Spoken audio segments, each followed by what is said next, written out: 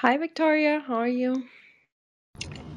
Hey, Katarina. I'm well, thank you. So I'm just arriving to the school, and then I'll get in a space where I can speak Yep, better. perfect. We still have time. So, yeah, good. How are you doing? Good, good. Thank you. Everything is good. Okay, good. Well, I'm just gonna navigate for a minute silently, and I'll be back soon. Yep. Yeah, I will post a folder with a presentation and so on. So, talk in a minute.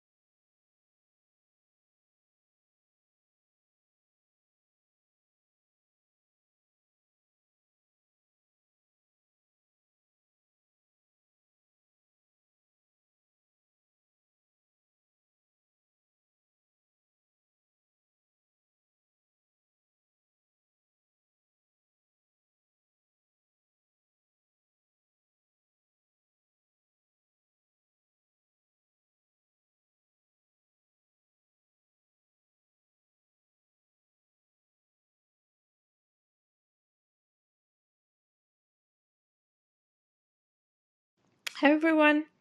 Today, the quite famous Dr. Feldman is coming here. And I posted the folder, and I will repeat the information later, with a few files, PowerPoint files, because the presentation is big with animations and so on. So I had to kind of split up the PowerPoint in 4 files. So in the title are the slide numbers. So when we move along, you would need to switch to the next PowerPoint file. But I'll repeat this information later on. Thank you.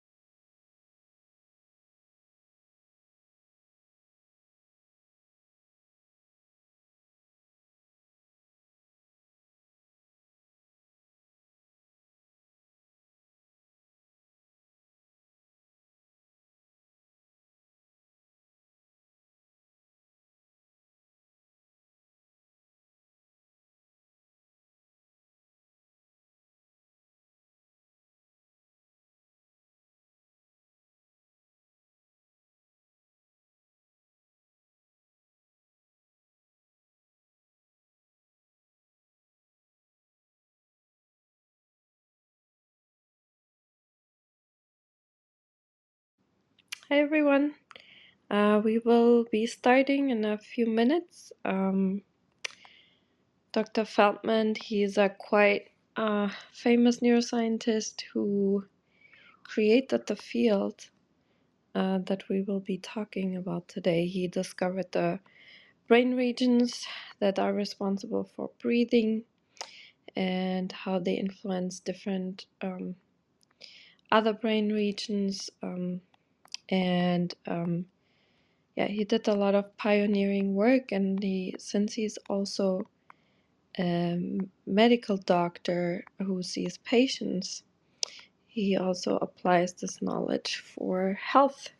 So yeah, he's a really very nice and also very prominent neuroscientist. So I'm really looking forward to this discussion, and we will start soon.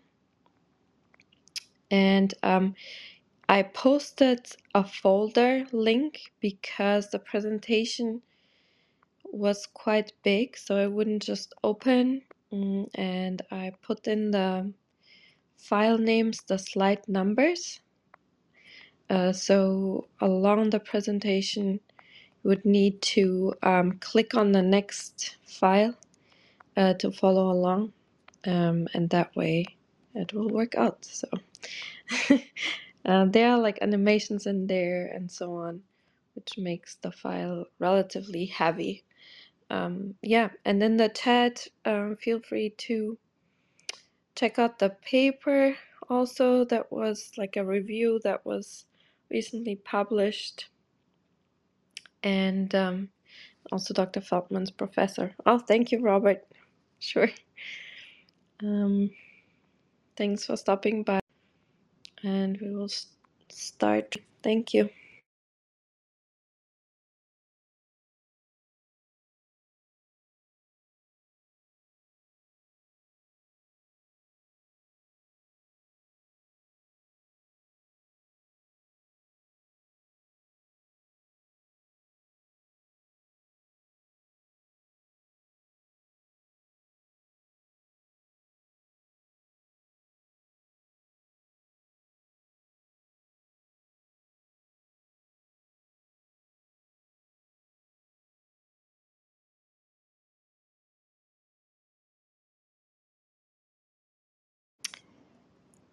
Yeah, in the meantime, if you have a chance to look up Dr. Feldman, he also wrote books, and there are links where he was interviewed before that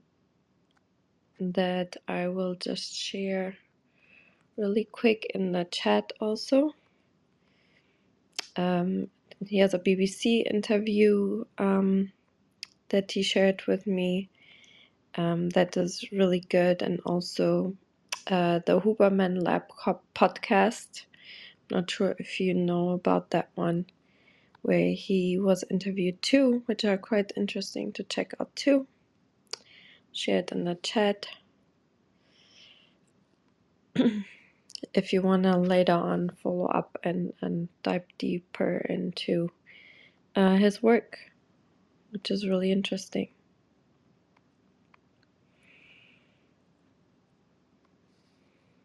Hi Jack, how are you? Can you hear us? So to unmute, there should be a microphone button all the way on the bottom right Got corner. it. Can you Yep. hear me now? Yes. Okay. Hey. Perfect. How are you? Okay. Okay, great. And we're just audio, right? There's no video. No, there's no video, and I so on top of the room is a link to the Google folder I created for the presentation. But since it's not a screen share, feel free to I don't know if you need to look at the slides while presenting to use your own computer to look at the slides separately from this Clubhouse app, because everyone will access the PowerPoint through these links here. To the link. Okay, so how do I get them to the right image? So it's really helpful to say, like when you switch slides, that we are going to the next slide, or maybe the slide number, to mention it. And people are quite used to it here on, like, if they come to this club. So it shouldn't be an issue. The thing was, the file was quite big. So what I did, and I hope that's okay with you, I split the PowerPoint file in like chunks of around 30 slides. So Okay. and then I put in the title, which slide numbers are in So it. do you want me to run through the slides, or we're just going to go sort of a Q&A? Usually a mixture of both works well. So people that don't know your work really well, that they can you know, they get a little bit, but it's really up to you. We can also do, and then usually more in the second half would be more like a discussion question. Um, Because I didn't really prepare a like a PowerPoint talk. I thought we were going to have mostly a Q and these were okay. just sort of supplemental. Um, and I could also run through the slides. I mean, whatever you prefer, whatever your listeners prefer. Um, yeah, I mean, both, as I said, both works really well. Maybe like a broad overview of the brain regions and like All would right, so maybe probably the we best thing is to let me go through a couple of slides and then we'll determine whether or not we should continue or go to Q&A. okay, perfect. And before Okay. we do that, we usually, if it's okay with you, I'll introduce you a little bit to the audience, and then Victoria usually asks like a couple of broader interview questions, and then we go into your research if that's good with you. Whatever you want. I'm here to do what you feel is Perfect. optimal. Sure. Perfect. So, welcome everyone to Science Society, and of course, a special welcome to you, Jack. We are so grateful that you made time to come here. This is really wonderful, and your work is so interesting. But before we start, just in case somebody doesn't know, Dr. Jack Feldman, he's a professor in neurobiology at the University of California in Los Angeles, and he really started the field of neuroscience and breathing, and discovered the brain regions that are responsible for breathing, and how this breathing patterns and the neurons that elicit basically breathing, how they are interconnected with other brain regions, and how they also kind of um, change behaviors. And he did that with really modern neuroscience techniques such as whole cell patch clamping, recording techniques, to really deep dive into the cellular mechanisms and the synaptic properties and also synaptic interactions. So, yeah, Professor Feldman, he's also a medical doctor, and he really um, made that, yeah, as I said, and completely changed our understanding of the neural control of breathing, and made groundbreaking discoveries that how respiratory rhythms are generated. So thank you so much for coming again. And Victoria, I'll hand over the microphone to you. Thanks. All right, thank you so much. And before I begin, I want to say hello, Jack, hello, Katarina, and Hello. hi. Can you both hear me okay? Yes. Yes. Okay, fantastic. All right, so yes, welcome, Jack. Katarina and I were especially excited and interested to come upon your research, and then just knowing that you were going to be able to come here is something that we've been looking forward to. So thank you so much. My And pleasure. yeah, it's great. So we're looking forward to, your discussion, or yeah, I heard you say, however you want to present the information. And before we go into that, maybe we can learn a little bit about you. So I'd like to ask you if you can tell us about everybody has a unique connection to their passion, to what they're interested in. We're here in Science Society, so perhaps you can think back through your life where you first noticed that connection to science in your life, and that could be in your, in your childhood or anywhere along your path, really. Oh, well, let me see if I can keep this brief. Um, I, I grew up in Brooklyn, and we were very verbally oriented amongst my friends, and some of them were extremely quick-witted and very funny and smart.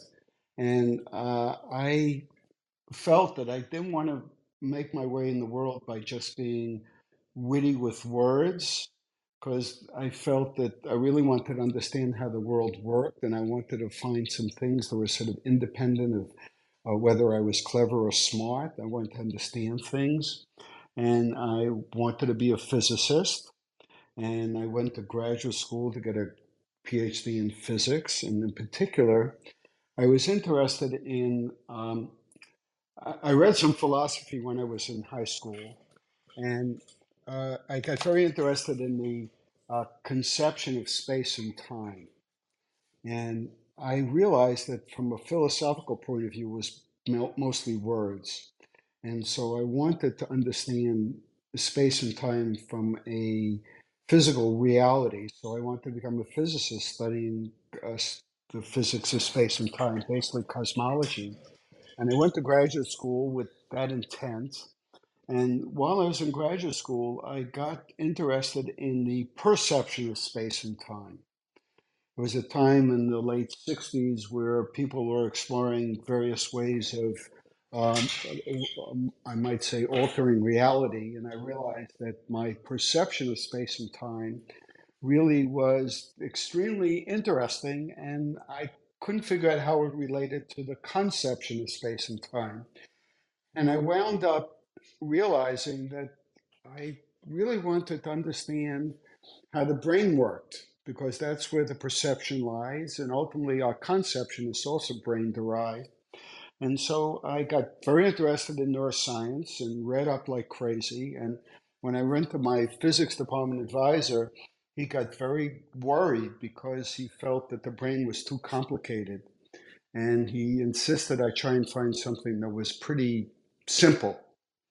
And I looked, and I thought breathing would be a behavior which would be not only interesting and important, but relatively simple to solve. I mean, how difficult could it be to imagine how neurons would generate a rhythm? And so I started out on that path. And what I quickly found out was that it was a lot more complicated than I realized. And I spent the early part of my both my thesis and postdoctoral studies and academic career sort of upsetting the paradigms that the field was based on, in part because I was not trained as a biologist, so I can ask a lot of questions that biologists were basically taught to ignore.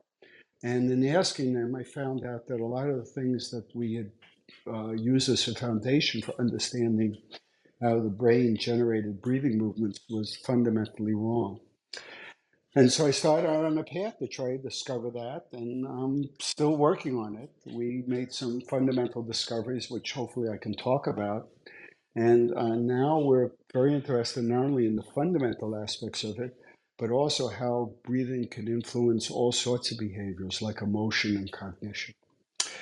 Hopefully that wasn't too long-winded, Victoria, and we can go on if you want.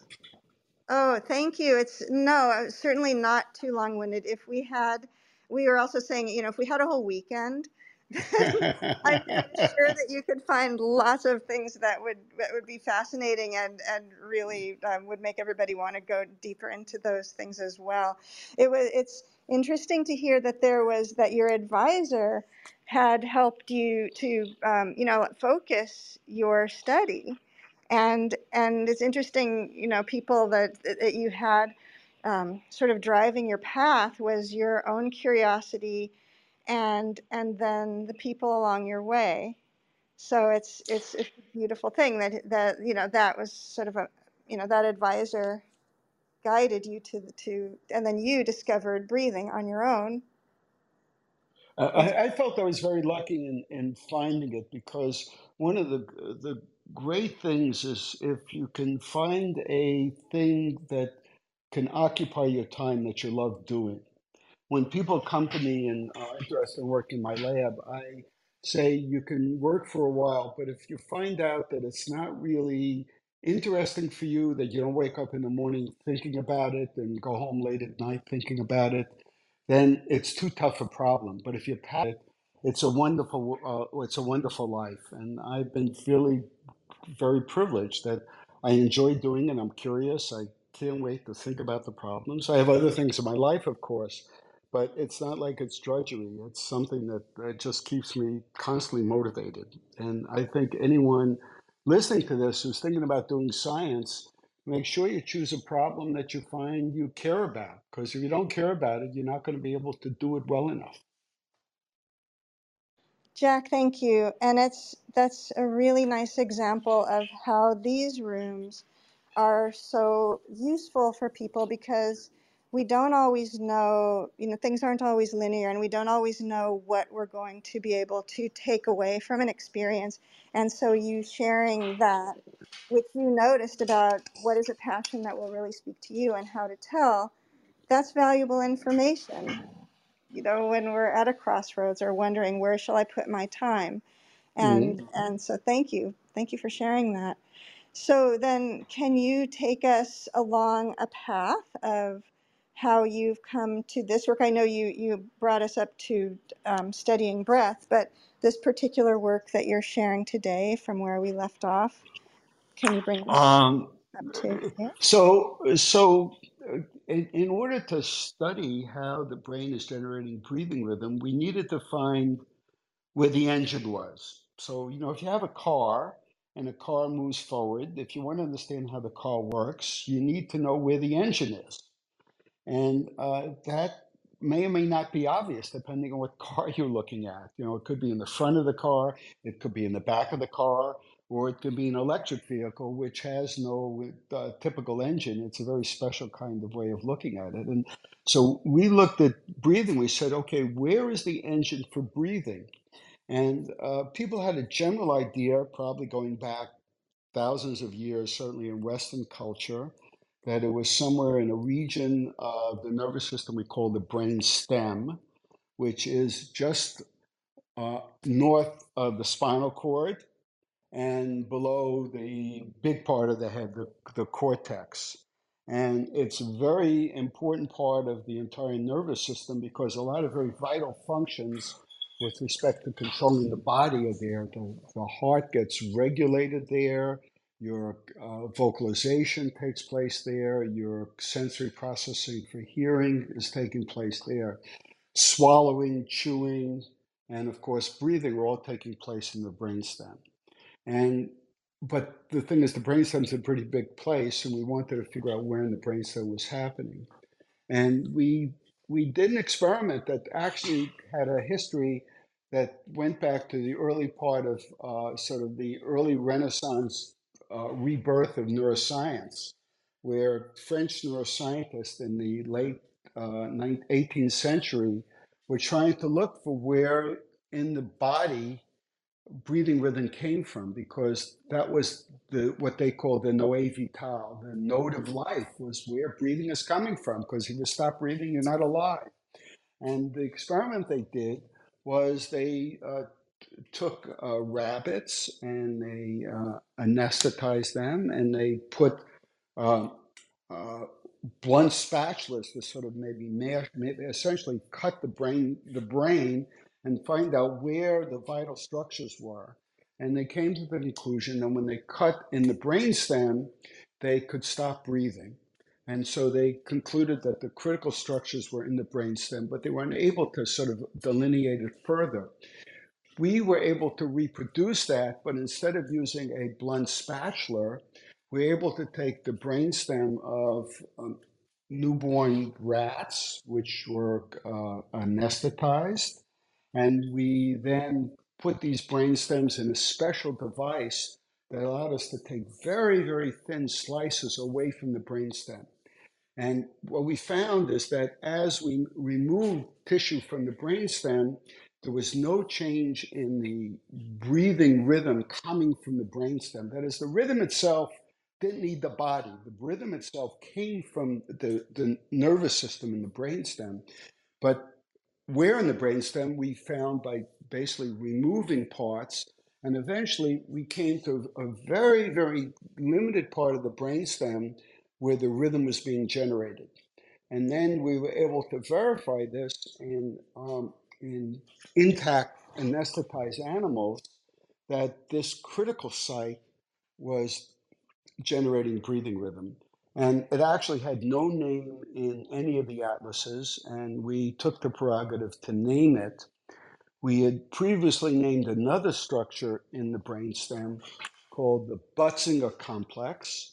And Butzinger is not a famous neuroanatomist. Butzinger is an appellation of German wine, where we had a meeting and the wine we were drinking was Butzinger wine. And so we named this region after that wine. But that region turned out not to be the place where the rhythm was being generated. The rhythm was being generated just close to that. So we call this region that is generating the breathing rhythm, we called it the pre-Butzinger complex. And that name is stuck. And that is the site which has now been verified in humans as critical for generating the breathing rhythm. So now we know where the principal engine for breathing is, and it allowed us then to begin to try and dissect that to find out what are the mechanisms, how is the rhythm generated, and how is that rhythm transmitted from the prebutziger complex. Ultimately, it has to go to muscles that are in the rib cage and the diaphragm, which are going to expand the thorax. So that's when you expand the thorax, the lungs expand, and you have inspiration. And when those muscles relax, the rib cage and diaphragm relax back to their resting position, and you get expiration. So we have to be concerned not only how the rhythm is generated, but how that signal gets out to the muscle and how it's regulated, because you want to make sure that you have enough oxygen for your metabolic needs over a broad range of metabolism, ranging from rest to very high levels of exercise. And you want to make sure that you also exhale the carbon dioxide, which is produced by what's called aerobic metabolism. So you're using oxygen, you're producing CO2. You have to get rid of that CO2 at the rate you're producing it, because if you don't do that, you'll throw all cellular and organ function out of whack if there's too much or too little CO2, because CO2, carbon dioxide, is very critical in regulating the acid base balance of the blood, and every cell in the body depends very critically on having a proper level of acid base. And too much or too little CO2 will throw that off. So if you have too little CO2, it slows the breathing down so CO2 can build up. If you have too much CO2, then you will increase the ventilation to bring your CO2 down. So an important question is then, how are oxygen and carbon dioxide influencing this engine for generating breathing so that your breathing pattern is appropriate to regulate both oxygen and carbon dioxide? Um, I hope I wasn't too technical there, but certainly I can elaborate further if you have any more questions. No, no, But certainly not. I would just like to say at this point, I'm going to wrap up and let you determine the flow of this discussion. And at some point, guests may put questions in the chat or may even want to come up here and ask you some questions as well. So I'm just going to pass the mic straight back to you and leave it there. So thank you very much. okay, so I posted some slides, and maybe I can refer to some of the slides. So in the first set of slides, if you look at I think it's about the fifth slide, it's a picture of a watch face. And um, I started out, as I said, thinking breathing was going to be a relatively trivial problem. That is, it's simple to think about how neurons could generate a rhythm. And so if you look at a watch, and unfortunately, the thing that's posted on Clubhouse may not be animated, so I'll just have to give a verbal description. So you have a watch, which is a simple oscillator. Okay, you have a hand which goes around and around, so that's an oscillation. And you might think, well, it's simple to drive that. All I need is a coil, and as the coil uncoils, it'll move the hand around. But we know that's not what the interior of a mechanical watch looks like. If you if you can't animate this PowerPoint, I would just go online and look at an image of a mechanical watch, and you see all these gears. There's lots of gears. Why do you have all these gears to generate something that's just a simple going round and round? Well, the watch has to be accurate, it has to be precise, it has to be robust in case of shock. You have to be able to change the time if you need to change the time. There are all these things going on, and to fit all those things, particularly in a handheld watch, is pretty complicated. You need lots and lots of gear. So it's not just simply something uncoiling. And it's the same thing with breathing, because breathing is not simply like a bellows, which you just expand and contract. You have to, it has to be robust. You take about between 600 million and a billion breaths in a normal human lifetime. It has to be reliable. In fact, breathing starts before we're born. It starts in the third trimester, and that's essential because you have to be breathing as soon as you are born, and that's not the time to figure out how to do it. The circuits have to get wired up properly, and the way they get wired up properly is during the third trimester, there are what are called fetal breathing movements, where even though there's no air being exchanged, there's movement of the respiratory muscle, there's mechanical actions on the developing lung, which is critical for the lung to develop properly. So that's all happening in utero. And so when you're born, you take that first breath and it's then there for the rest of your life, for up to maybe a billion times. It has to be extremely labile. So, things that are robust don't have to be labile. In other words, for example, if I want something robust, I can imagine a block of concrete just sitting on the ground. It's robust because no matter what I do, it's not going anywhere.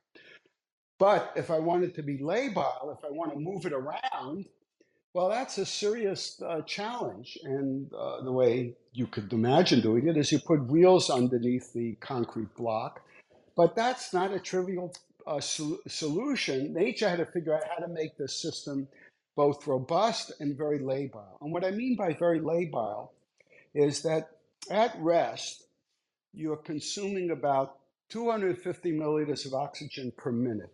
That's about the volume of your fist. That's how much oxygen your body is using every minute. Now, your breathing at rest is sufficient to take in enough air that you can extract 250 milliliters per minute from that. But if you get up and just simply walk down the block, you're suddenly consuming 3 times as much oxygen per minute, 750 milliliters per minute of oxygen, just to walk down the block. Now, the reservoir that you have of oxygen in the blood is not a lot. It's only about 1,000 milliliters, 1 liter of oxygen.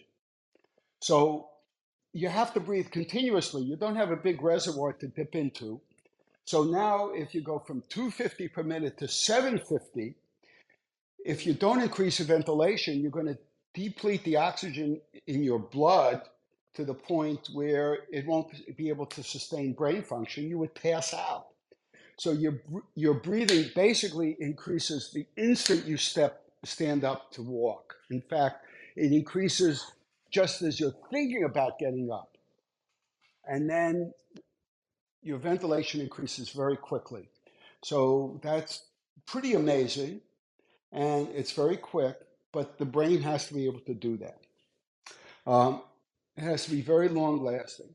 It also has to fit in with a whole variety of other things which involve the movement of air. The ability to speak, for example, or if you're a non-human mammal, the ability to phonate, to generate sounds. I have to control my breathing. I have constant expiratory airflow over my vocal cords. And we don't notice it, but when someone is talking, you say, oh, gee, they won't stop. But they actually do stop. They stop and take inspiratory efforts during a long speech, or you go to the opera, you listen to an aria, and they seem like they're exhaling continuously over minutes. But if you listen carefully, they're inhaling. So now I have to adjust the behavior to be able to maintain oxygen and get rid of CO2 while I'm doing a completely different behavior, phonation. We have all these reflexes. We have coughing, we have sneezing, we have yawning. All those also being generated by the same muscles.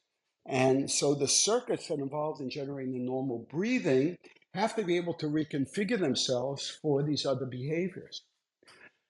On top of that, we now know that breathing can have a profound influence on all sorts of emotional and cognitive functions. And we can regulate breathing to have an effect on that. You take a single deep breath, and it's relaxing. We all do that if you're about to participate in some athletic event and you're at the starting line, or trying to hit a baseball, or doing something that's in some sort of match. Beforehand, you take a deep breath and it relaxes you. And we also know that, and this goes back thousands of years, that breathing practice in things like yoga are very powerful in both short-term effects on emotional and cognitive state, but also long-term effects. So breathing practice over a period of time can reduce anxiety, can have positive effects on reducing depression, and that comes directly from breathing. And one of the things we're trying to discover what the mechanisms are that breathing is affecting this. Um, I'm open to more questions. I think oh, well, let me see what I have here in my slide deck. Um, Yeah. so Oh, go I'm ahead. sorry, go ahead. No, Please no. go ahead. Uh, well, yeah. I'll just ask a quick question and then please continue. Like, the is there a specific there's a specific neuron type, right, that is necessary for breathing patterns. Is there, like, can you lose one half of the brain, basically of the spinal cord, and still breathe well enough? Like, do we need both sides, or are we fine using just one hemisphere of the brain in that instance? Okay. All right. Now, we're not talking about the brain, we're talking about the brain stem. Yes. So we're not talking about two hemispheres, and we're not talking about the spinal cord. The engine is in the brain stem. Now, one thing about injury to the brain stem is if you get injury to the spinal cord, depending on where it is, it's usually survivable, but there'll be a loss of function. If you get injury to the cortex, like a stroke, you may, if it's localized, you may lose some function, but once again, they're often very survivable. If you get injury to the brainstem, it often is very serious, and there's very high likelihood of morbidity and mortality because there are so many vital functions which are within the brain stem, uh, and one of which is breathing. And so, if you get a severe damage to the brain stem, you can it can totally disrupt your breathing pattern to the point that it's not survivable. Now, we did an experiment in rats. We were able to slowly ablate, that is, remove neurons in the prebutsular complex. And what we found is that removing up to about half of those neurons, the rats continue to breathe quite well. If you got beyond half, there was a significant deterioration of breathing pattern. And as more and more of those neurons were removed, the breathing pattern deteriorated more and more to the point that it was not survivable. Now, in humans, if you look in Parkinson's disease, at the end stages of Parkinson's disease, individuals have serious problems of breathing during sleep, but they can breathe quite normally during wakefulness. But when they fall asleep, they have serious problems breathing. There is another neurodegenerative disease called multiple system atrophy, where similarly they have they're capable of breathing during wakefulness, but have extraordinary difficulty breathing during sleep. So of course, this is going to disrupt the sleep cycle, which in and of itself will have issues with respect to maintaining body function. Uh, in these individuals, when they get to loss, okay, let me backtrack a bit. When you look in the pre-Butzinger complex of individuals who died at the end stages of Parkinson's disease, and you compare them with individuals who are same age, same weight, but did not die of neurodegenerative disease, but died of other causes, there's a loss of about 60% of the neurons in pre-Butzinger complex. So at the time of death of Parkinson's disease, there's severe loss of pre-Butzinger neurons, and that's associated with severe problems of breathing during sleep. In multiple system atrophy, it can get as high as 90% of those neurons are gone in people who died with multiple system atrophy. And therefore, they have breathing problems. So our best guess is that during healthy life, that there might be some loss of these neurons. They seem to be extremely robust, but you seem to be able to maintain reasonably good breathing function up to loss of about half. If you get beyond half, you start to have breathing problems during sleep. And one of the things that we're interested in, but we have not been able to do the study, is to find out as people die, healthy people die of old age, what the status of their pre-Butzinger complex is when someone who is 90, 100 years old, when they die, what percentage of pre-Butzinger neurons are still alive? And is that correlated with their longevity? Well, thank you. Yeah, I'm trying to ask like some general audience question that I can think of to understand and like the general mechanism. And then does the monitoring of oxygen also happen in the same brain region and then changes the rhythm, and how does it work that the neurons kind of like how does the information pass? Is it calcium signaling?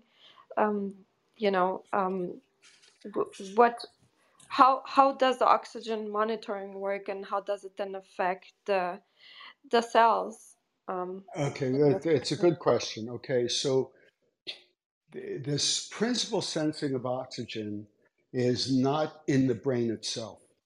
It's in the carotid bodies, which are at the bifurcation of the carotid artery just as it's entering the brain. So the carotid arteries are these very large vessels coming from the heart, going into the brain. And if you feel just under your earlobe, your carotid arteries are located just there, and they're very large vessels. And there's a sort of a bifurcation that splits into two. And at that point, there are special sensors in a structure called the carotid bodies. And these sense oxygen levels. Now, because the brain is the organ in the body which is most sensitive to oxygen deprivation, in order to maintain a healthy body, you got to pay the most attention to oxygen levels in the brain. So having a sensor in a major supply of oxygen to the brain, that is in the carotid arteries, is a good way of knowing what the oxygen level that the brain is experiencing. And the mechanism by which and the Nobel Prize was given to Heymans in 1939 for this discovery, the discovery that the carotid bodies were indeed the source of oxygen sensing that was essential to regulate breathing.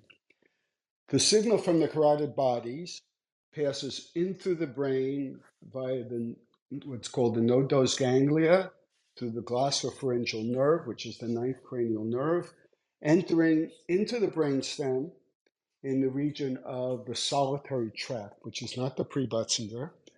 From there, it gets relayed to the prebutziger.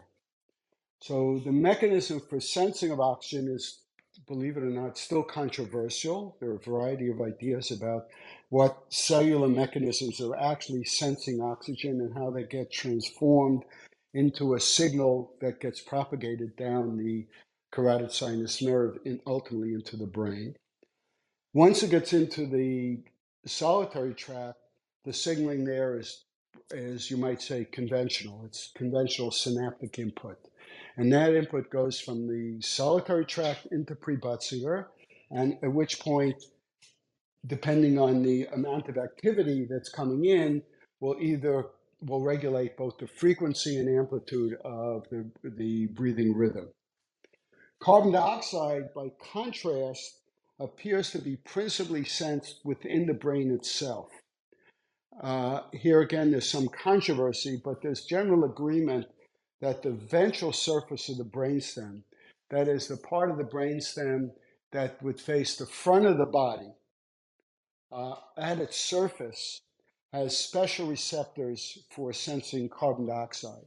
And whether they're sensing carbon dioxide directly or pH or acid base is a matter of some controversy. But once again, the signal related to acid base and carbon dioxide is within the brain, which is very important because the brain is extraordinarily sensitive to its acid base status. And so having a sensor in the brain makes a lot of evolutionary sense. And the signal goes from there in a region called the parafacial, that is around the facial nucleus, projecting nearby to the prebutziger complex, where it's going to regulate both the frequency and depth of breathing. And when the signal gets strong enough, you not only generate inspiratory movements, so at rest, your inspiratory movements are active. That is, your diaphragm contracts, your external intercostal muscles contract. That expands the thorax, get inspiration, and then you relax. Expiration is passive at rest. However, when you have to increase your ventilation significantly, expiration becomes active. That is, you start activating the expiratory muscles, which include the abdominal muscles. When your abdominal muscles contract, that squeezes, pushes the diaphragm up, squeezing the lung. And your internal intercostal muscles, that is the muscles between the rib cage, they pull the rib cage down and in, and that also activates expiratory efforts. So here is a tie between a need for increasing ventilation because of the low oxygen, high CO2, to increasing uh, inspiration through either both frequency and amplitude, but also increasing expiratory effort to allow more ventilation per minute to increase the amount of gas exchange to get more oxygen in and blow off more CO2. Well, thank you for that explanation. That was really wonderful.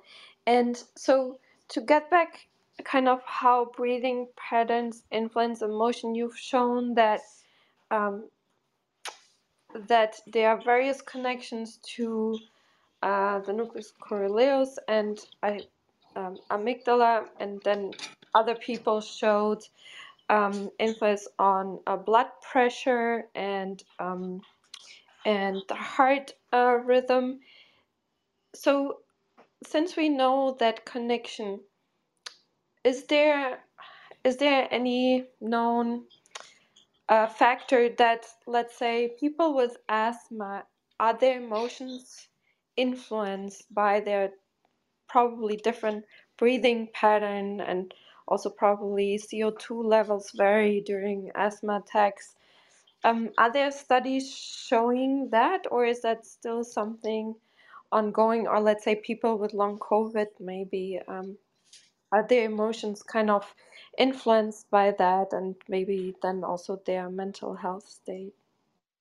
Um, this is a complicated problem, and it's very difficult to disentangle all the changes associated, for example, with long COVID or asthma, with how much of that is due to any changes that might be occurring during breathing, or due to some other aspects of it. You know, when someone is having an asthma attack, they have a lot of stress because of the difficulty in breathing.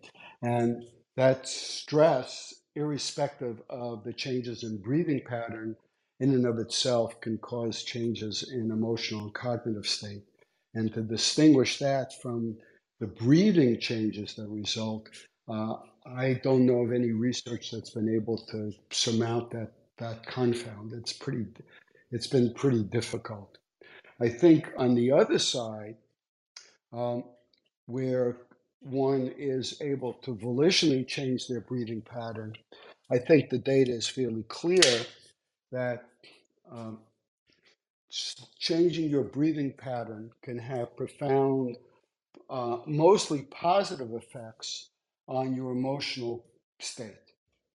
Uh, and it doesn't have to be a clinically diagnosable emotional state. I mean, it could just be that you're a little bit stressed, you're a little bit anxious, and changing your breathing pattern in some structured way seems to be, there's good data that it's very helpful. And I have to say now, I don't want this to be misunderstood. This is not something that's a recent discovery. I mean, we've known this from Eastern cultures and yoga and meditation for basically thousands of years. The recent renaissance in uh, looking at breathing, I think, is an outgrowth of the recognition of the utility of meditation in dealing with all sorts of fundamental problems that in Western society we've probably been overtreating with pharmacological treatments. And here we have mechanisms that we can uh, take advantage of in our own bodies that are not requiring any drugs and have many fewer side effects and definitely benefit. Now, one might argue, and I have to say, I once felt this way, that the effects of breathing practice or breathing in meditation could be a placebo effect. That is, if you believe it's going to be helpful, then maybe it does become helpful. And know that the placebo effect is very, very powerful. If you believe a drug is going to work or some manipulation is going to work, that can go a long way to getting a positive result, even though the mechanism has nothing to do with the specifics, but has to do with the suggestion that you're going to get an improvement.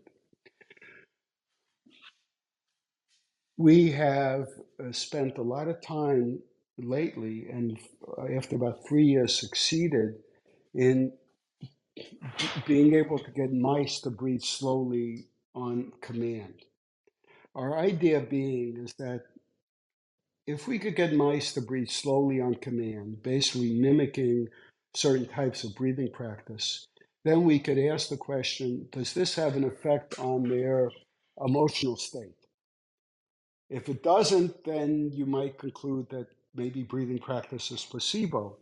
But if it does, then uh, since as far as I can tell, our mice don't believe in placebo effects, that it's a genuine phenomena that we need to study further. So we've now uh, developed a preparation where we can get mice to breathe slowly. These are awake mice.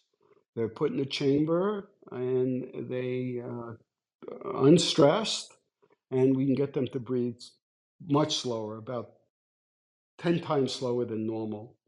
And from all the measures we can make, they seem to be quite content when we do this. And we do it for half an hour a day uh, for 4 weeks. So it's basically like a human doing a breathing practice for a month. And then then we've tested the mice. This is a preliminary study. We tested the mice on a standard measure of fear. So psychologists have been studying fear in rodents for a long time, and they've developed very good tests to look at fear in rodents. And when we look at uh, mice put through this protocol compared to mice that we do everything the same, these are control mice, except their breathing doesn't slow down, we find that the mice that went through the breathing practice for 4 weeks were much less fearful. We're in the process of writing this paper up, but I think that I'm comfortable in saying that the results are pretty strong. And what they say are two things.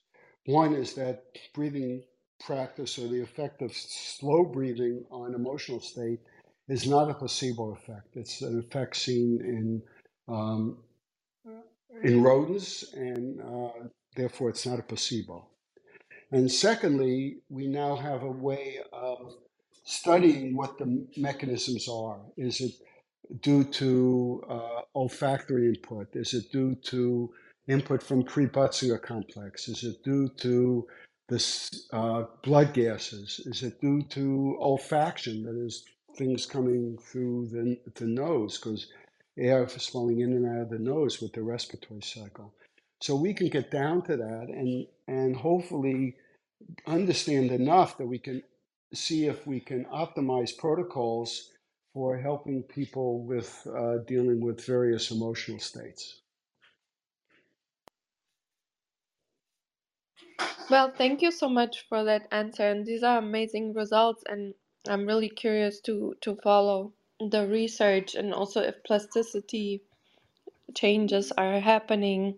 So, thank you so much. And Nick, you flashed your microphone. Please go ahead. Hey, Jack. It's Nick Burgraff. Hey, Nick.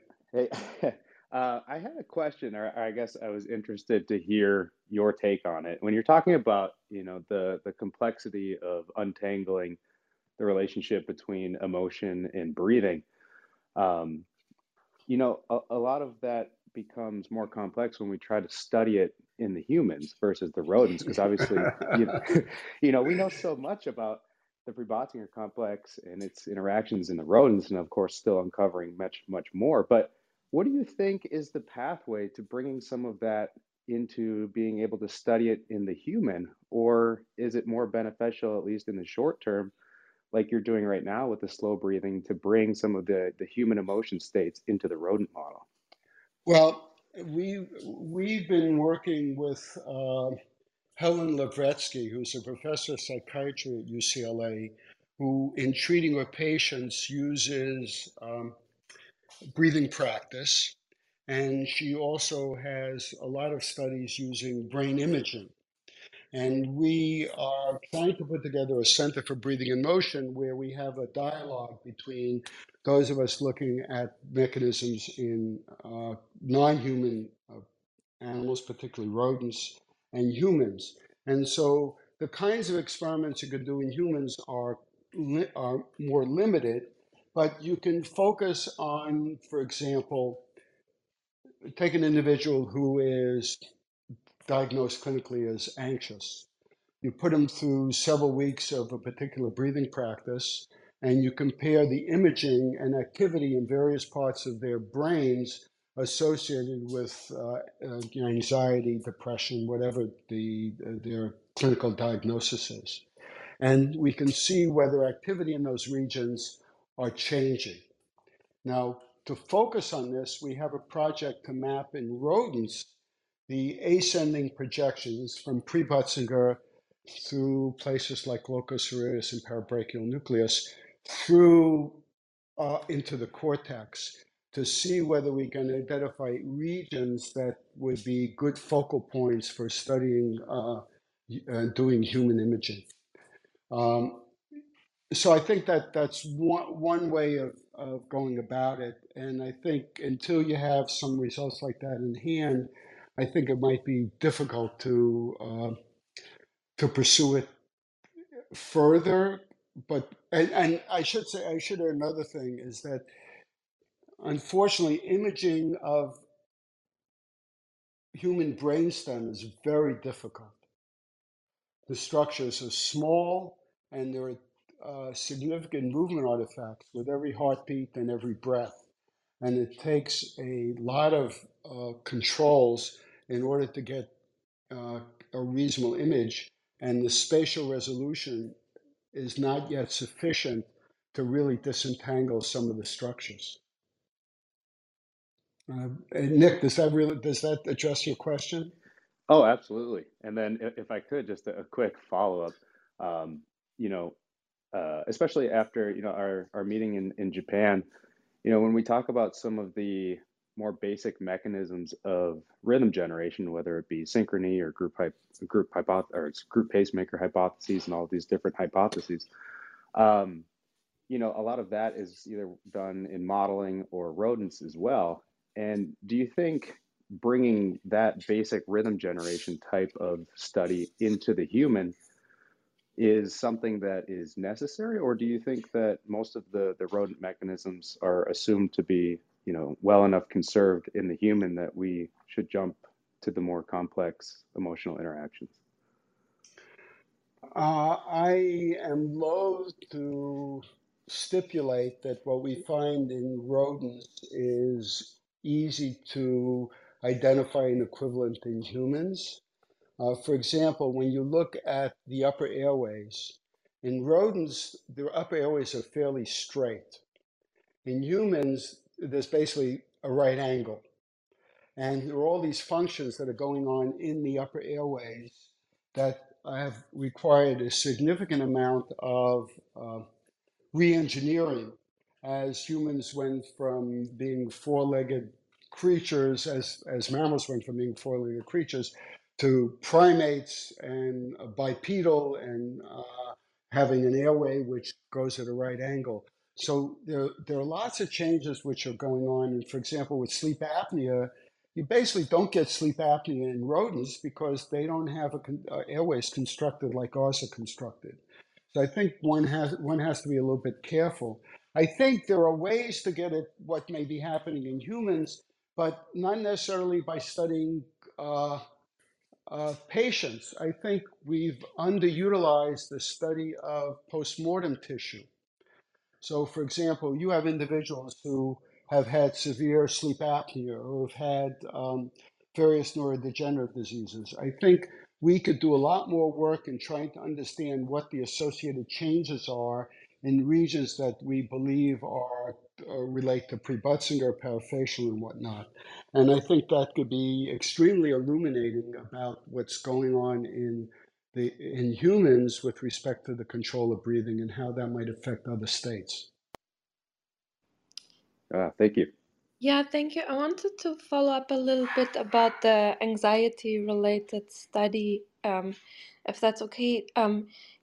Did you, because we were talking now to translate this to humans, I don't know if this is ongoing or something you're planning to probably look at in the amygdala, if activity, maybe excitability changes in the slice, and then, but I would assume that translating this to humans, we have to additionally look also into prefrontal cortex area, since fear and anxiety in humans is kind of different, higher versus lower order brain region related emotion. Like there's maybe a bigger difference. So, do you think that makes sense? Or yeah, thank you. Well, in fact, we are trying to do this. We are proposing to do,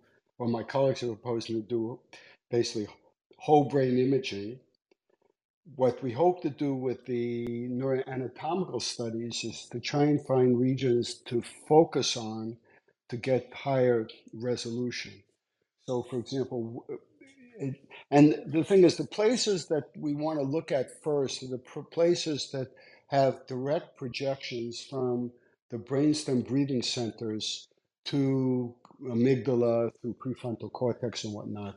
Because here again, we want to disentangle what breathing is doing versus the overall change in state. So if someone is anxious, for example, to have a certain brain state, as they become less anxious, regardless of the reason, they're going to have a different brain state. So the question is, if we engage in a breathing practice, what part of that transition in brain state is explicitly due to the breathing practice?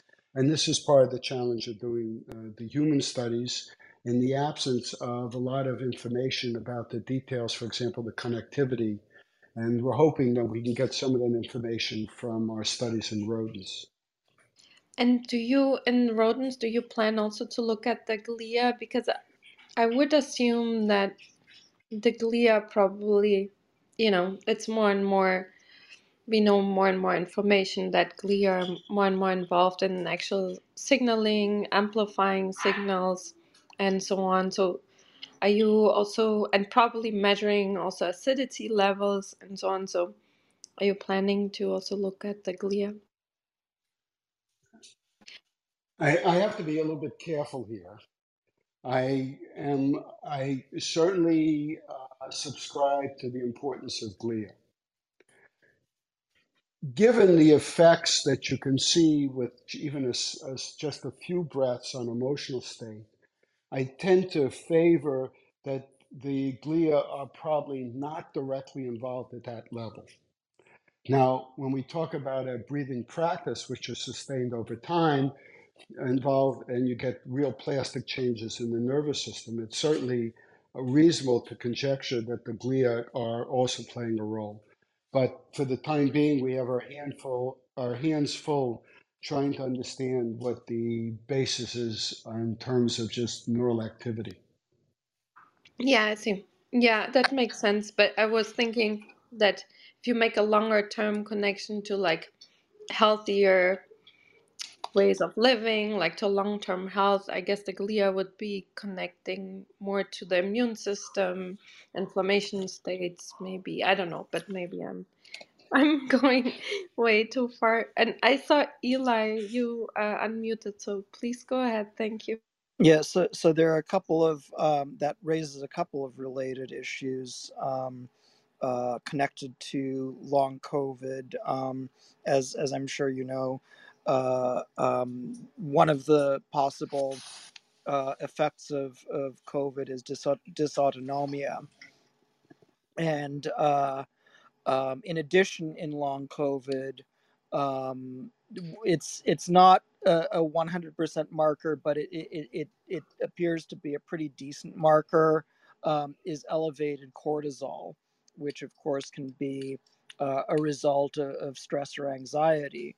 Um, so first of all, I'm wondering if you think that there could be a connection simply due to kind of, you know, impaired regulation of breathing, before you would necessarily call it dysautonomia, but it's kind of like on the spectrum on the way there, is the first issue, and then there's another one after that. Um, I'm a little reluctant to really say very much about this because this is really new territory for not just for me, but I think for uh, um, understanding the role of breathing in non-breathing related functions.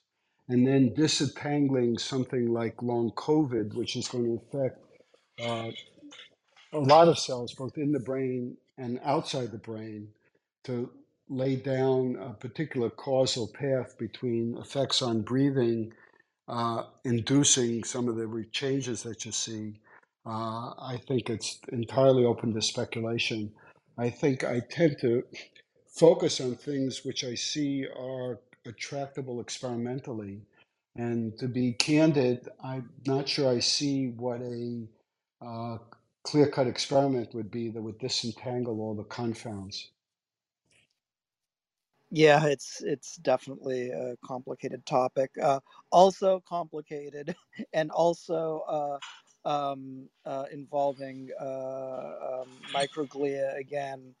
Um, there have been some papers about um, neurodegenerative mechanisms in long COVID or COVID relating to glia or microglia causing um, damage to dendritic synapses. In other words, causing dendrites to lose synapses.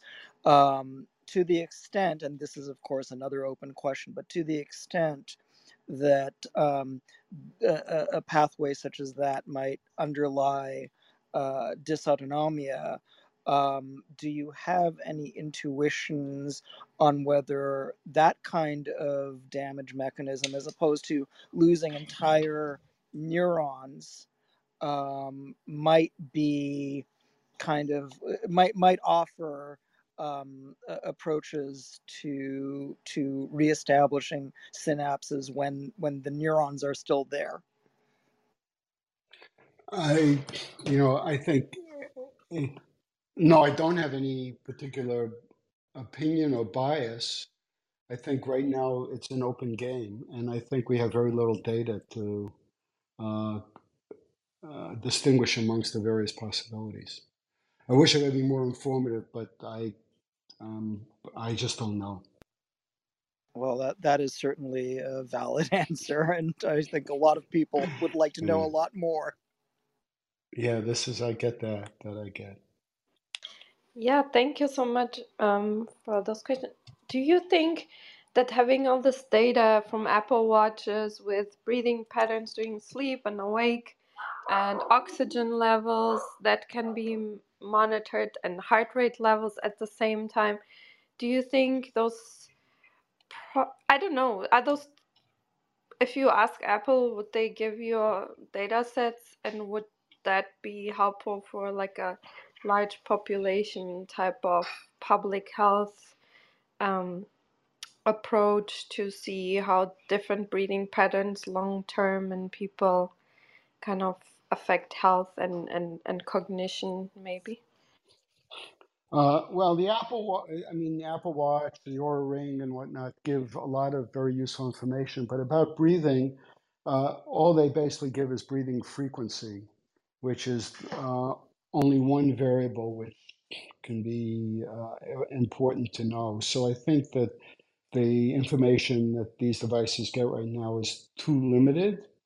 Uh, it's possible that someone could sort through that data and find something interesting, but I'm not so sanguine that would be the case.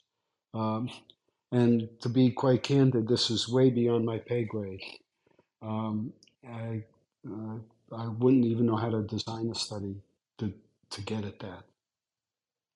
So lots of people interested in this. There's a lot of people now trying to explore the relationship between breathing and disease and emotion and whatnot. But that, I, and every once in a while you see a paper which has some considerable interest about it. But it's a field which is just, I think, beginning to grow, and it's going to grow quickly. But I'm not really have the I don't really have the expertise on it.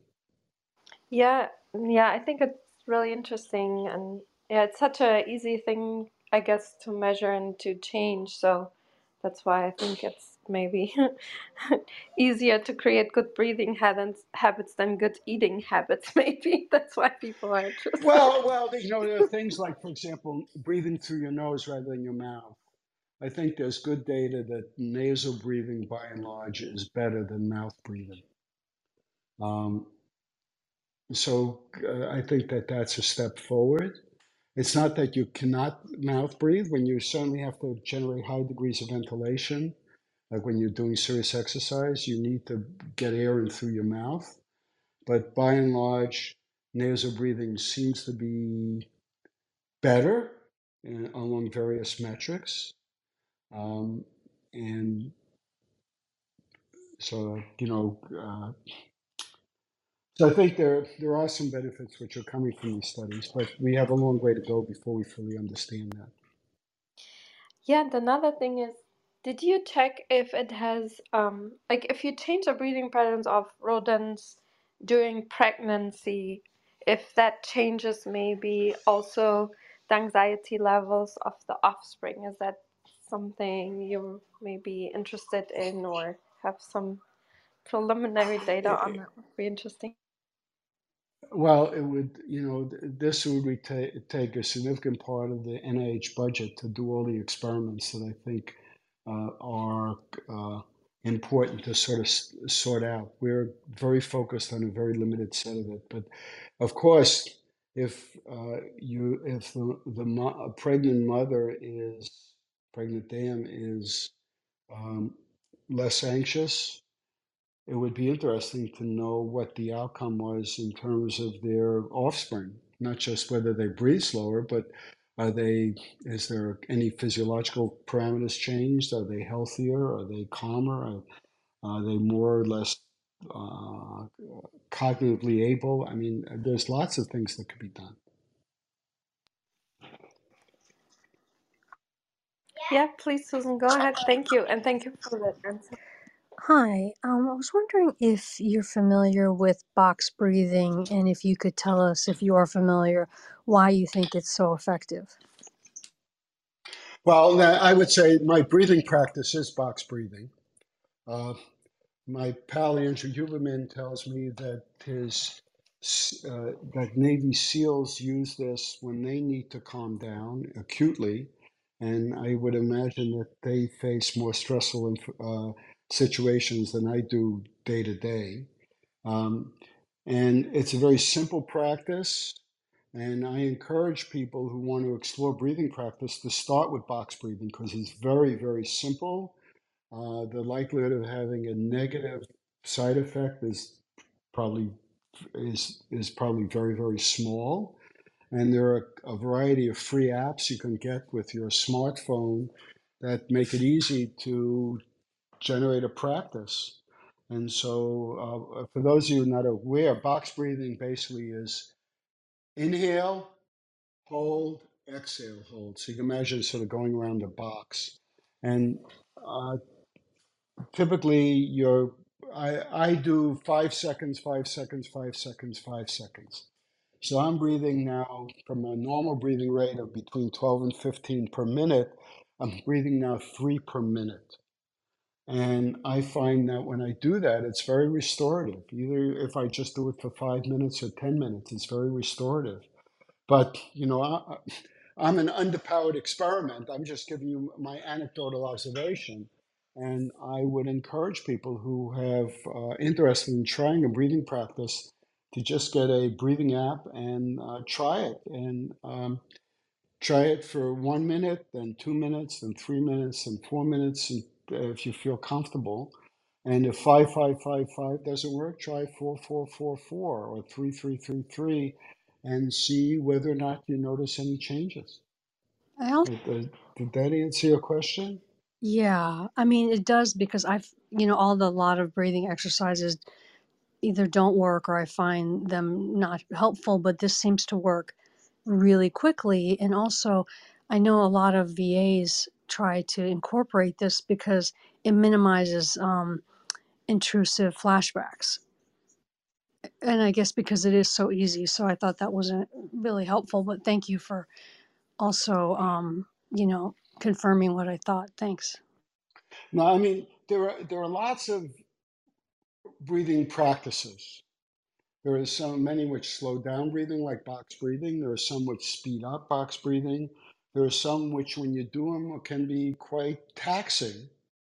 And well, I liken it to when somebody asks me, I don't exercise, what exercise should I do? And my response is, do something easy to start. Get up and walk for 5 minutes, then walk for 10 minutes, then walk a mile. And when you get comfortable walking, you can begin to think about other things. And uh, you then have to make a decision about what you want to optimize with your exercise. You're interested in general health, you want strength, you want endurance, and then you might pick a particular exercise. And I think it's the same thing with breathing practice, that something like box breathing is sort of like easy and you could do it, and then you can go from that and try out some other breathing exercises which may be a little bit more challenging or may better fit your own lifestyle or temperament, and find something that works for you. And if it doesn't work for you, that's okay.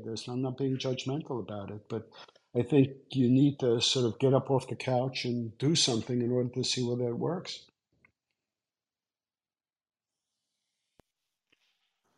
Yeah, thank you so much for the question. That was a really great question. Kyle, I know you had a question or two. Please go ahead.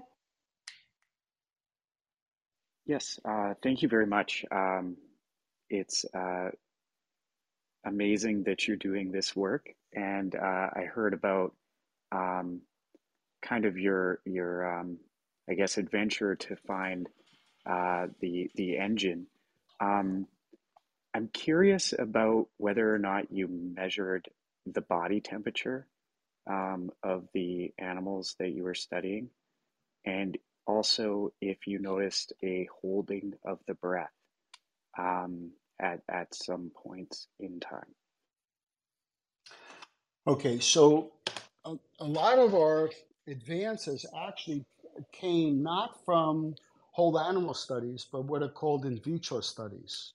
So we would take slices of the brainstem of neonatal rats that were sacrificed, and these slices contain the prebutzinger complex. So the whole animal is not there, but it's a little bit like trying to study the engine of a car.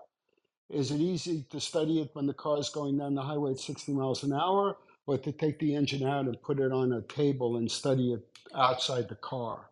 And that's what we're doing with these slices. And then once we understand the basics of the engine, we then look in whole animals, which is basically putting the engine back in the car and studying the car as it's moving down the highway. So a lot of our advancements were from these slices, and then we did experiments to verify that they were occurring in intact animals, that we verified them. Um, we in an intact animal, you see all sorts of breathing patterns, and as best we can tell, they all originate from the prebutzinger complex. So you have the normal breath, you have sighs, you have gasps, you have coughs. They all seem to originate with prebutzinger. That's interesting. Thank you for that question, Kyle. And the question that comes up is that would probably be interesting for everyone. Like, how does this brain region switch from just automatic breathing to this very mindful type of breathing? And how do you think this mindful type of breathing then changes the automatic or habit type of or unconscious subconscious breathing? So, okay, so the breathing is an automatic function that you don't need your cortex to breathe. We know that humans are animals that have had their uh, that are quote brain dead, whereas there's no cortical function, still continue to breathe.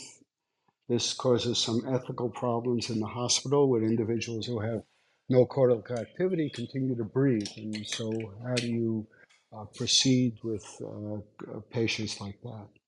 Uh, However, when the cortex is working, the cortex can directly control activity in prebutzinger complex, as best we can tell. So when you slow breathe, it's being mediated by cortical inputs into prebutzinger. Um,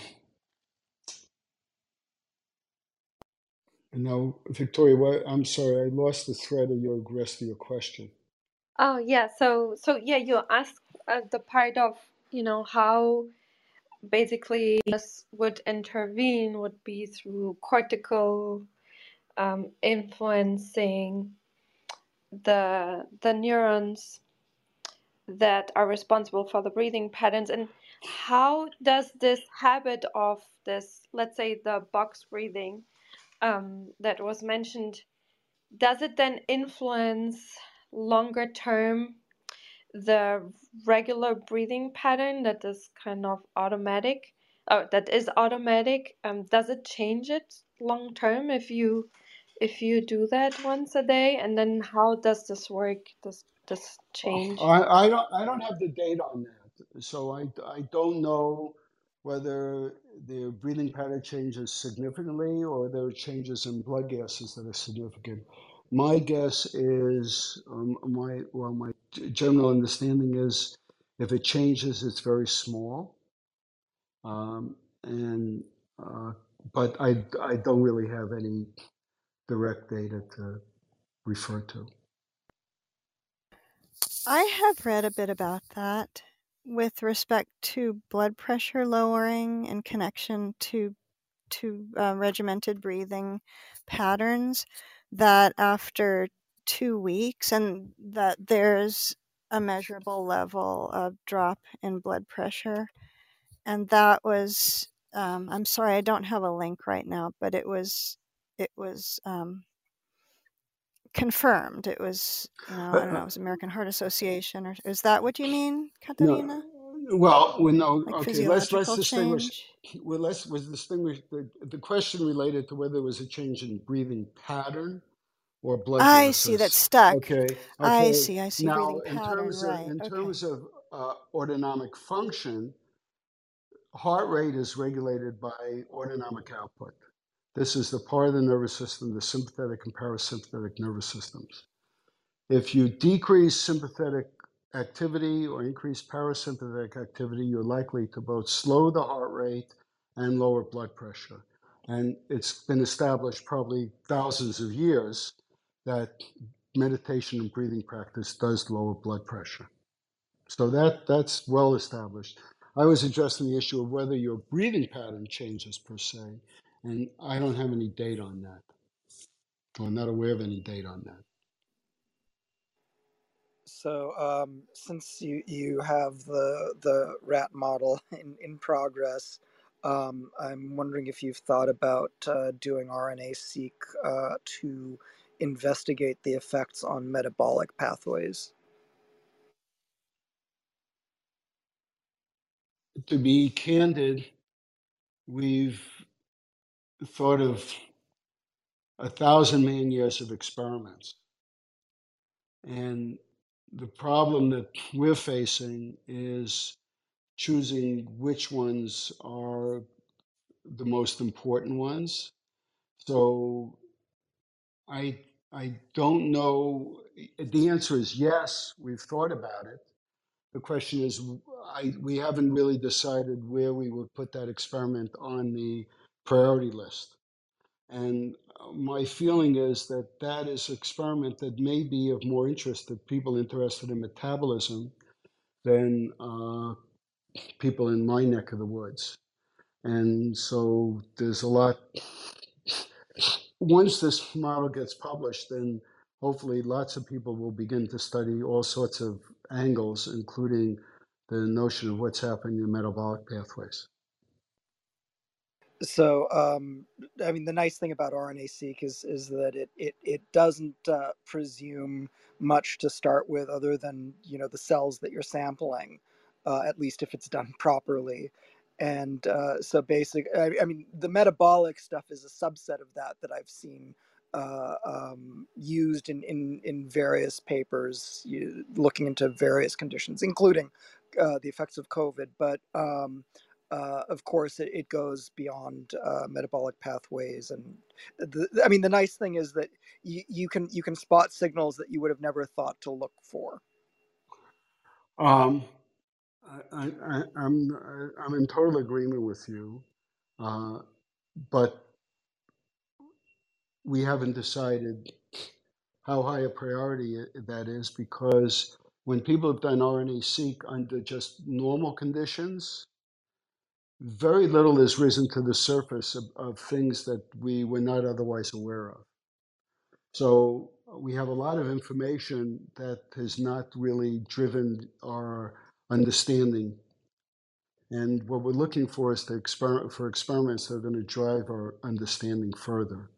And sure, I would love to have more data on RNA-seq, but given the time and effort that goes into doing those experiments properly, It may be that we could do more important things looking at other metrics. Thanks. I had kind of a question about that, Jack.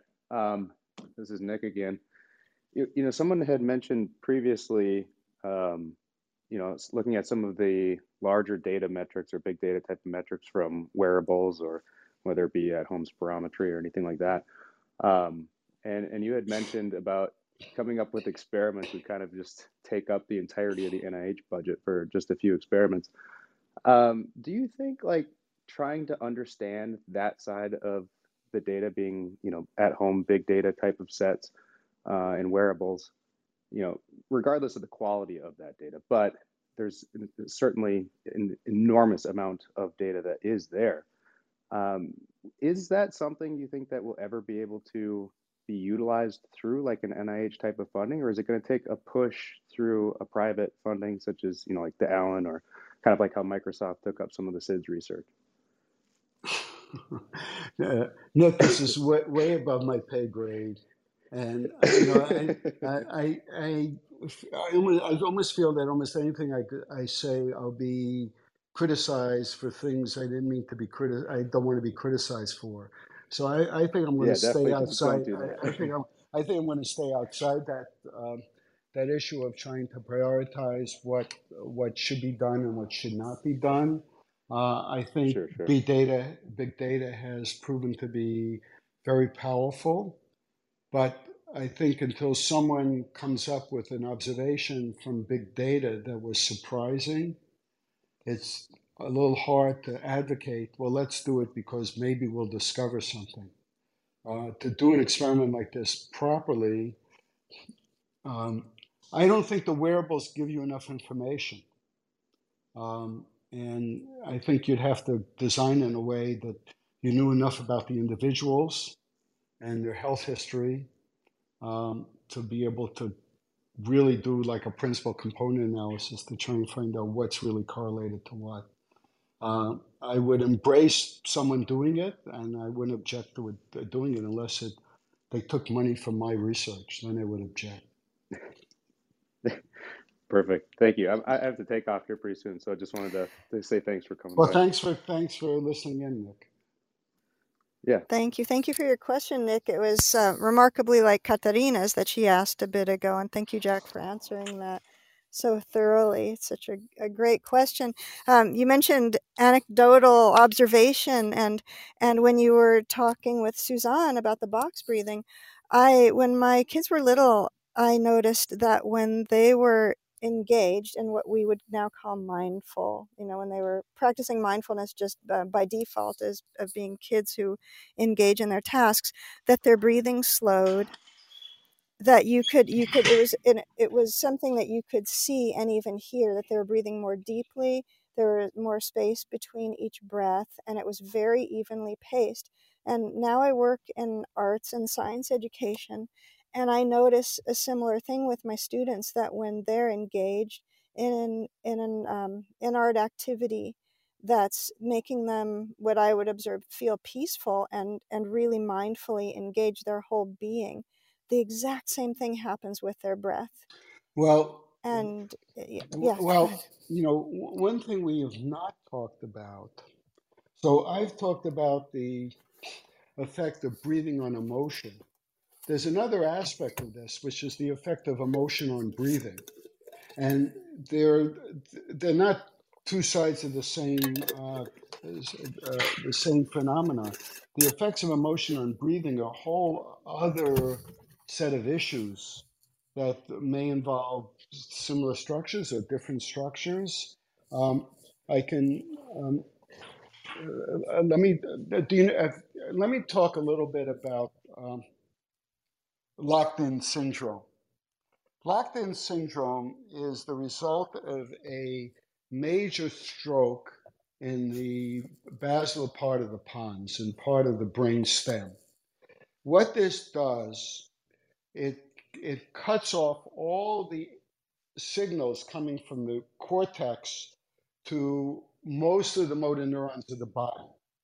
So these individuals are not able to move any muscle except their eyes, because the motor neurons controlling their eyes are not cut off from the cortex, because they're rostral on the other side of the lesion, and they maintain their breathing because all the structures critical for the automatic breathing are on the other side of the lesion and don't require these descending inputs.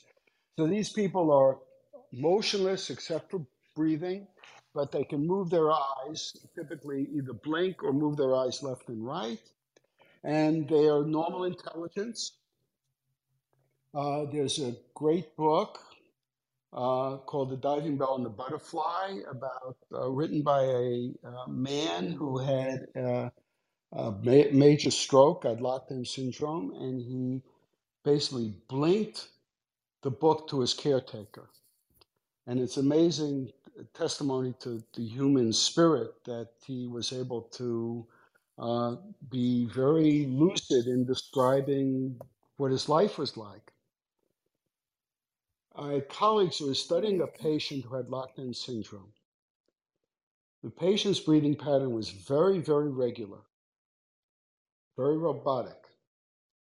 They asked the patient to hold his breath. The patient couldn't hold his breath. They asked the patient to breathe faster. The patient could not breathe faster. But if they gave the patient a little bit of carbon dioxide to breathe, which would normally stimulate breathing, it stimulated breathing. So the chemical regulation of breathing remained intact, and the person was able to maintain healthy levels of oxygen and carbon dioxide. And there was nothing that they could do to get the patient to change their breathing pattern. Then all of a sudden, the patient's breathing pattern changed. And they said to the patient, "Your breathing pattern changed. What happened?" And the patient said, by blinking, said, "You told a joke and I laughed." And it turns out whenever they told a joke that the patient found funny, the breathing pattern changed. So what this says is that there's a pathway that affects breathing that's emotional, that is not affected by this lesion, which affects the volitional part of breathing. So there's a whole pathway devoted to emotional breathing, which includes things like laughing, crying, uh, emotional sighing. And so there's this whole descending system coming from cortex and amygdala and whatnot that goes down and can affect breathing patterns. So when you say that your children their breathing pattern changes, it's probably because their emotional state is something that involves being focused, being calmer, and that in of itself is now sending signals that are affecting the breathing pattern that comes down through this emotional pathway as opposed to the volitional pathway.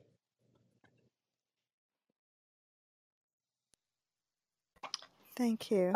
Yeah, go ahead, Katarina. I was just going to say that's really deep and beautiful. And I'm thinking when we hear a joke, I can think of times when I'm really tense and a friend will tell a joke to make me relax or help me relax. And I laugh.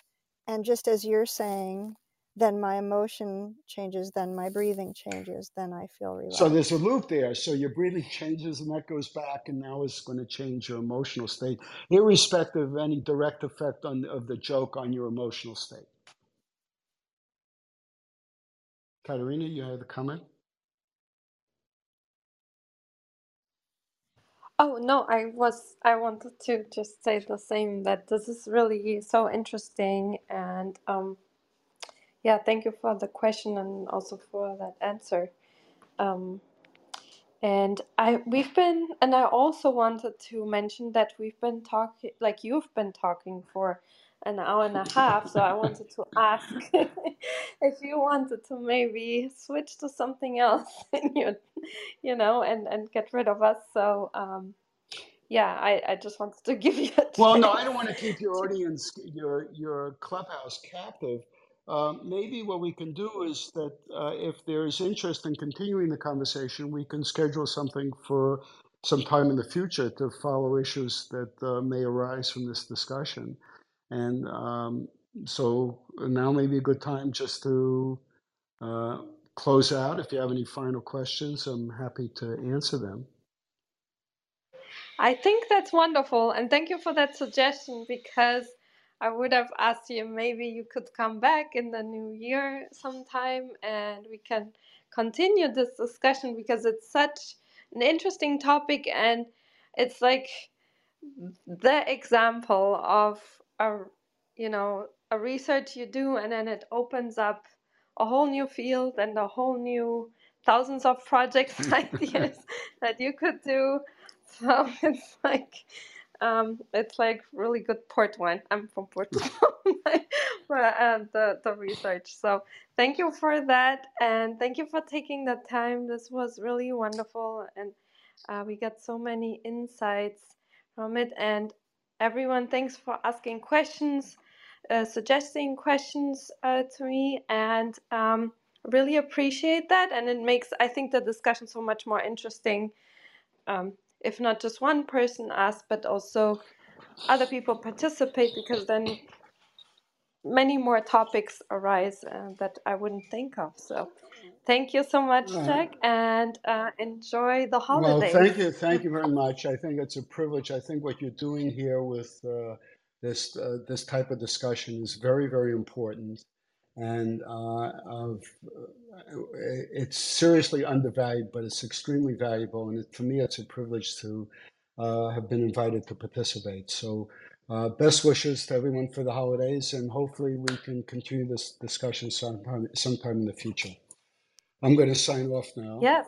Um, Thank you so Thank you. much. Bye now. Thank you. Thanks, Thank Jack. you. Bye, Bye now. everyone. And Thank you. yeah, thank Thank you. you. That's one.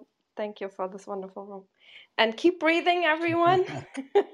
just just do the box breathing. It can't hurt you. So just do it, and and yeah, enjoy the rest of the evening, morning, or day, wherever you are right now. And if you like discussions like this, we have tomorrow another room with Dr. Cohen. He will talk about autonomous microrobots with artificial brains in them. I think this is the first paper that came out with having done this quite successfully. He will be here tomorrow at 6 p.m. EST. And then we'll have more rooms next week. So check out the club and the calendar. And yeah, thank you, everyone. And I'm closing the room in 3, 2, 1. Bye, everyone. Thank you so much.